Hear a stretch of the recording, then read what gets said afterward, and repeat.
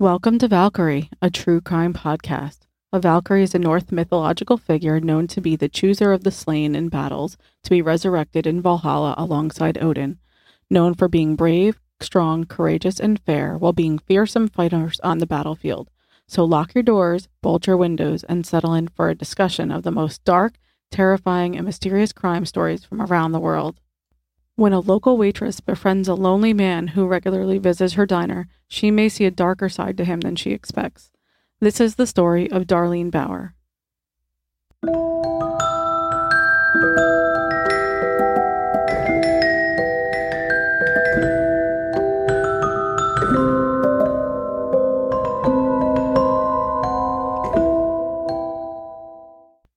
Hey there, and welcome to Valkyrie, your podcast for true crime stories. I'm your host, Dee. This week, we travel to my hometown area in the Hudson Valley, about 90 miles north of New York City in the quiet town of New Paltz, New York. New Paltz is a small town of about 14,000 residents known for its SUNY college and also where city folk like to come up in the fall to go leaf peeping when the leaves change color.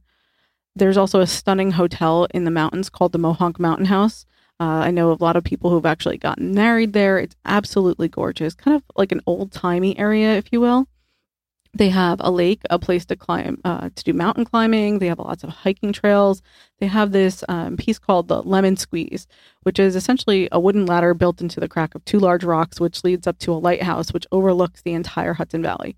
Highly recommend if you're ever in this area, especially in the fall when you see the leaves changing color. It's absolutely stunning. Some notable people from New Paltz include heavyweight boxer Floyd Patterson, actor John Turturro, and apparently Peter Dinklage has a home there, according to the internet. But let's go way back to the late 1900s, as my daughter calls it, to 1997. This is the Northeast. We don't have Waffle House or Huddle House. We have local diners, places you can go to grab breakfast, lunch or dinner, or cheese fries with gravy at 3 a.m. after a night out at the local bars. Again, this is a college town, as I mentioned, so those bars are always open pretty late. The diners are known to have their regulars, people, mostly men, who would come in pretty much every day, or there so often that you know their life story. Some are lonely, some have families, some are workers and some people just really love their burgers. It's no surprise that some of the time these regulars have like a regular seat. They have a regular waitress, a waitress that knows everything about them, and really every diner has these. So if you've ever been to a diner, they're very prevalent, especially in the Northeast. But if you walk in consistently, you will always see essentially the same group of people sitting in the same spot, having the same exact conversation. Now, New Paltz, at the time, they had two main diners in this town. They had the College Diner, which is actually now closed, and they had the Plaza Diner. The Plaza Diner sits in front of a local grocery store strip mall that also has a small movie theater, a bank, an auto parts store, a liquor store, and has some other small stores. I remember there being like a pet store in there back in the day. Decent diner food overall, and it's situated in a pretty heavy traffic area of the town. At the Plaza Diner in 1997, there was a 28-year-old waitress named Darlene Bauer who had recently lost her 1-year-old son who had been in the hospital most of his life.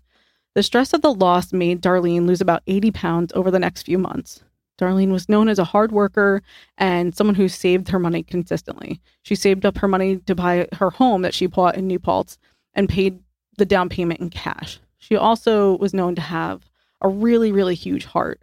So when her son did pass away, she took $5,000 worth of his unused medicine and gave it to another sick child in a local to the Hudson Valley in Orange County, New York, whose parent was kind of struggling to afford these medications. And since she really didn't have a need for it anymore, she donated it to them. I think that's amazing because that's a lot of money. She had this intoxicating smile, people say, that just made you want to speak with her. She just seemed very approachable, very warm, very open. And now that Darlene had lost her son, she had taken on a few extra shifts at the diner when another waitress had moved on. Now, when a waitress moves on, typically any waitress that takes over that shift means that she also takes over the regulars that come in during that shift. One of these regulars that came in on the shift that Darlene took over was Barry Weingartner. Barry was a 43-year-old unemployed security officer who had just lost his father and was essentially just living off the inheritance. He was at the diner every day, and he really took a liking to Darlene. They bonded over the loss of family members and also their recent weight loss. Barry himself had just lost 150 pounds. Barry was also known to be on a couple of antidepressant medications to help him cope with the loss of his father and to help keep his moods in check because he was known to have significant mood swings. He was also diagnosed with being an obsessive compulsive, having OCD, as I said.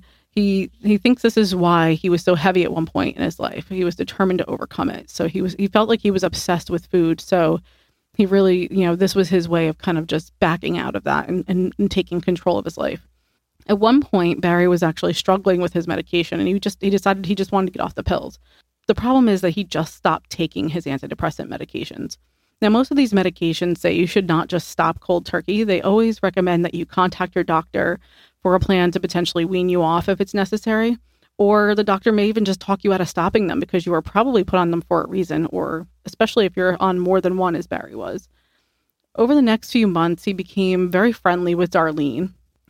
Reports also state that while they never were dating or were never together, they were never a couple, but they did take trips together. So one trip that they took, they went away to Long Island. They stopped apparently at some diners along the way. I think Barry really liked diner food, or it was just their way of kind of keeping parts of their hometown with them while they were traveling to other parts of the country, or to, in this case, in other parts of the state. When they became really, really close friends, and again, all the indications say that they weren't necessarily a couple, but they were just really, really close friends. He still came to the diner every day. He wanted to hang out with Darlene. They took these trips, as I said, and then they would help each other out with household things, like friends do. Like, hey, I need help with moving furniture or something to that effect. On September 18th, though, Barry was struggling to hang some curtains in his apartment. He called Darlene to say, hey, can you come over and help me hang these curtains? Something just doesn't, I'm just not able to do it all by myself. I just need an extra set of hands. Seems pretty harmless to me. So Darlene went. Again, they were friends, right? Not sure what exactly set him off or if this was something he had kind of premeditated in his case. But as Darlene comes over and starts to help him with hanging these curtains, he starts to hit Darlene over the head with a hammer. It's the same hammer he was using previously to try and hang these curtains. He proceeds to hit Darlene with the hammer over 50 times over the next 40 minutes. That seems like an excruciating fight to me. Like you would get really, really tired, I would think, at that point. And it does sound from the reports that Barry himself, the interviews that Barry himself had actually made, that he does actually stop. He tells reporters after the fact that he stopped at one point because Darlene was reciting the Lord's Prayer, and he stopped to lay down with her and join her in that prayer. He then got up and continued to hit her more and more. The second time he stopped, he laid down with her to recite the prayer again, but at that point, she was only able to make groans and was not even able to form words anymore. When he was finished with Darlene, he called his brother in Rochester, New York, and confessed to him what he had just done. His brother naturally freaked out and called the cops. Barry left his house, his apartment that he was in, still covered in the blood from the attack, and went to that Plaza Diner, the place where he goes every day to see Darlene, where her friends, her coworkers work. He walks in, and the waitresses and the other owners, they saw him as he walked in, and they freaked out. He's covered in blood. He came in, he saw the waitresses who recognized him since he was there all the time, and he told them what he had just done. He had just finished killing Darlene. They immediately call the cops. So Barry freaks out from there and leaves, but he goes back home. The cops were actually waiting for him at his home since his brother had called the first time. He was then immediately arrested for that. Against the guidance of his lawyer, Barry wanted to hold interviews with newspapers and the Associated Press. He wanted to recount what happened that night. He discusses the reason that he had to kill Darlene was that he was becoming obsessed with her. And the only way he felt that he could cure his obsession was to remove the obsession. I can think of a few other ways you might want to do that, but besides hitting somebody with a hammer. But in his case, this is the way he felt that was the only way he could kind of get over his obsession with Darlene. He also looked at it as the perfect way out of this because then she could go be with her son, in which he knew that she was lonely and she missed him terribly, as any mother would, right? He wanted to also harm himself and join them together, but apparently he had changed his mind. A few days later, on November 7th, Barry was officially indicted, and the trial began in the summer of 1998 in the Ulster County Court. After going through an assessment to determine his mental capacity, he was found to be mentally competent to complete the trial. He, of course, was found guilty of second-degree murder, having admitted to everything and even held several interviews discussing the specifics of what he called the event. He was sentenced to 24 years to life. The judge indicated that while the sentence indicated that he had the opportunity for parole, his suggestion was that Barry not be let out. So Barry today is currently still serving his sentence in the Clinton Correctional Facility in upstate New York, which is a maximum security prison. This prison is sometimes called New York's Little Siberia because it's very remote in its location, and it was actually once an insane asylum. So I don't know, maybe it sounds fitting for Barry in this case. This place is also the facility that Joel Rifkin, who's known as Joel the Ripper, who was convicted of killing as many as 17 people between 1989 and 1993. He's also having a stay there. The guy who's known as a New York Zodiac Killer or the Brooklyn Sniper, he's got two names. He shot 9 people from 1990 to 1994 before he was caught. He's also there with Barry. And Leslie Torres, who attacked 11 people in January of 1988 in New York City. So he's got some great company.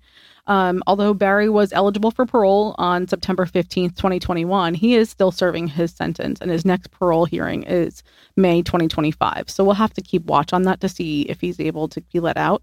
But again, the judge's suggestion was that he not be let out, even though it does say that he has that opportunity to do so. So that's the story of Darlene Bauer. What do you think? If you like this podcast, please remember to follow us and subscribe. You can find us on Instagram at Valkyrie_true crime. You can also find us on TikTok at Valkyrie Podcast, all one word. And if you'd like, we can post the source material for this episode. Look forward to hearing from you. Thanks. Bye.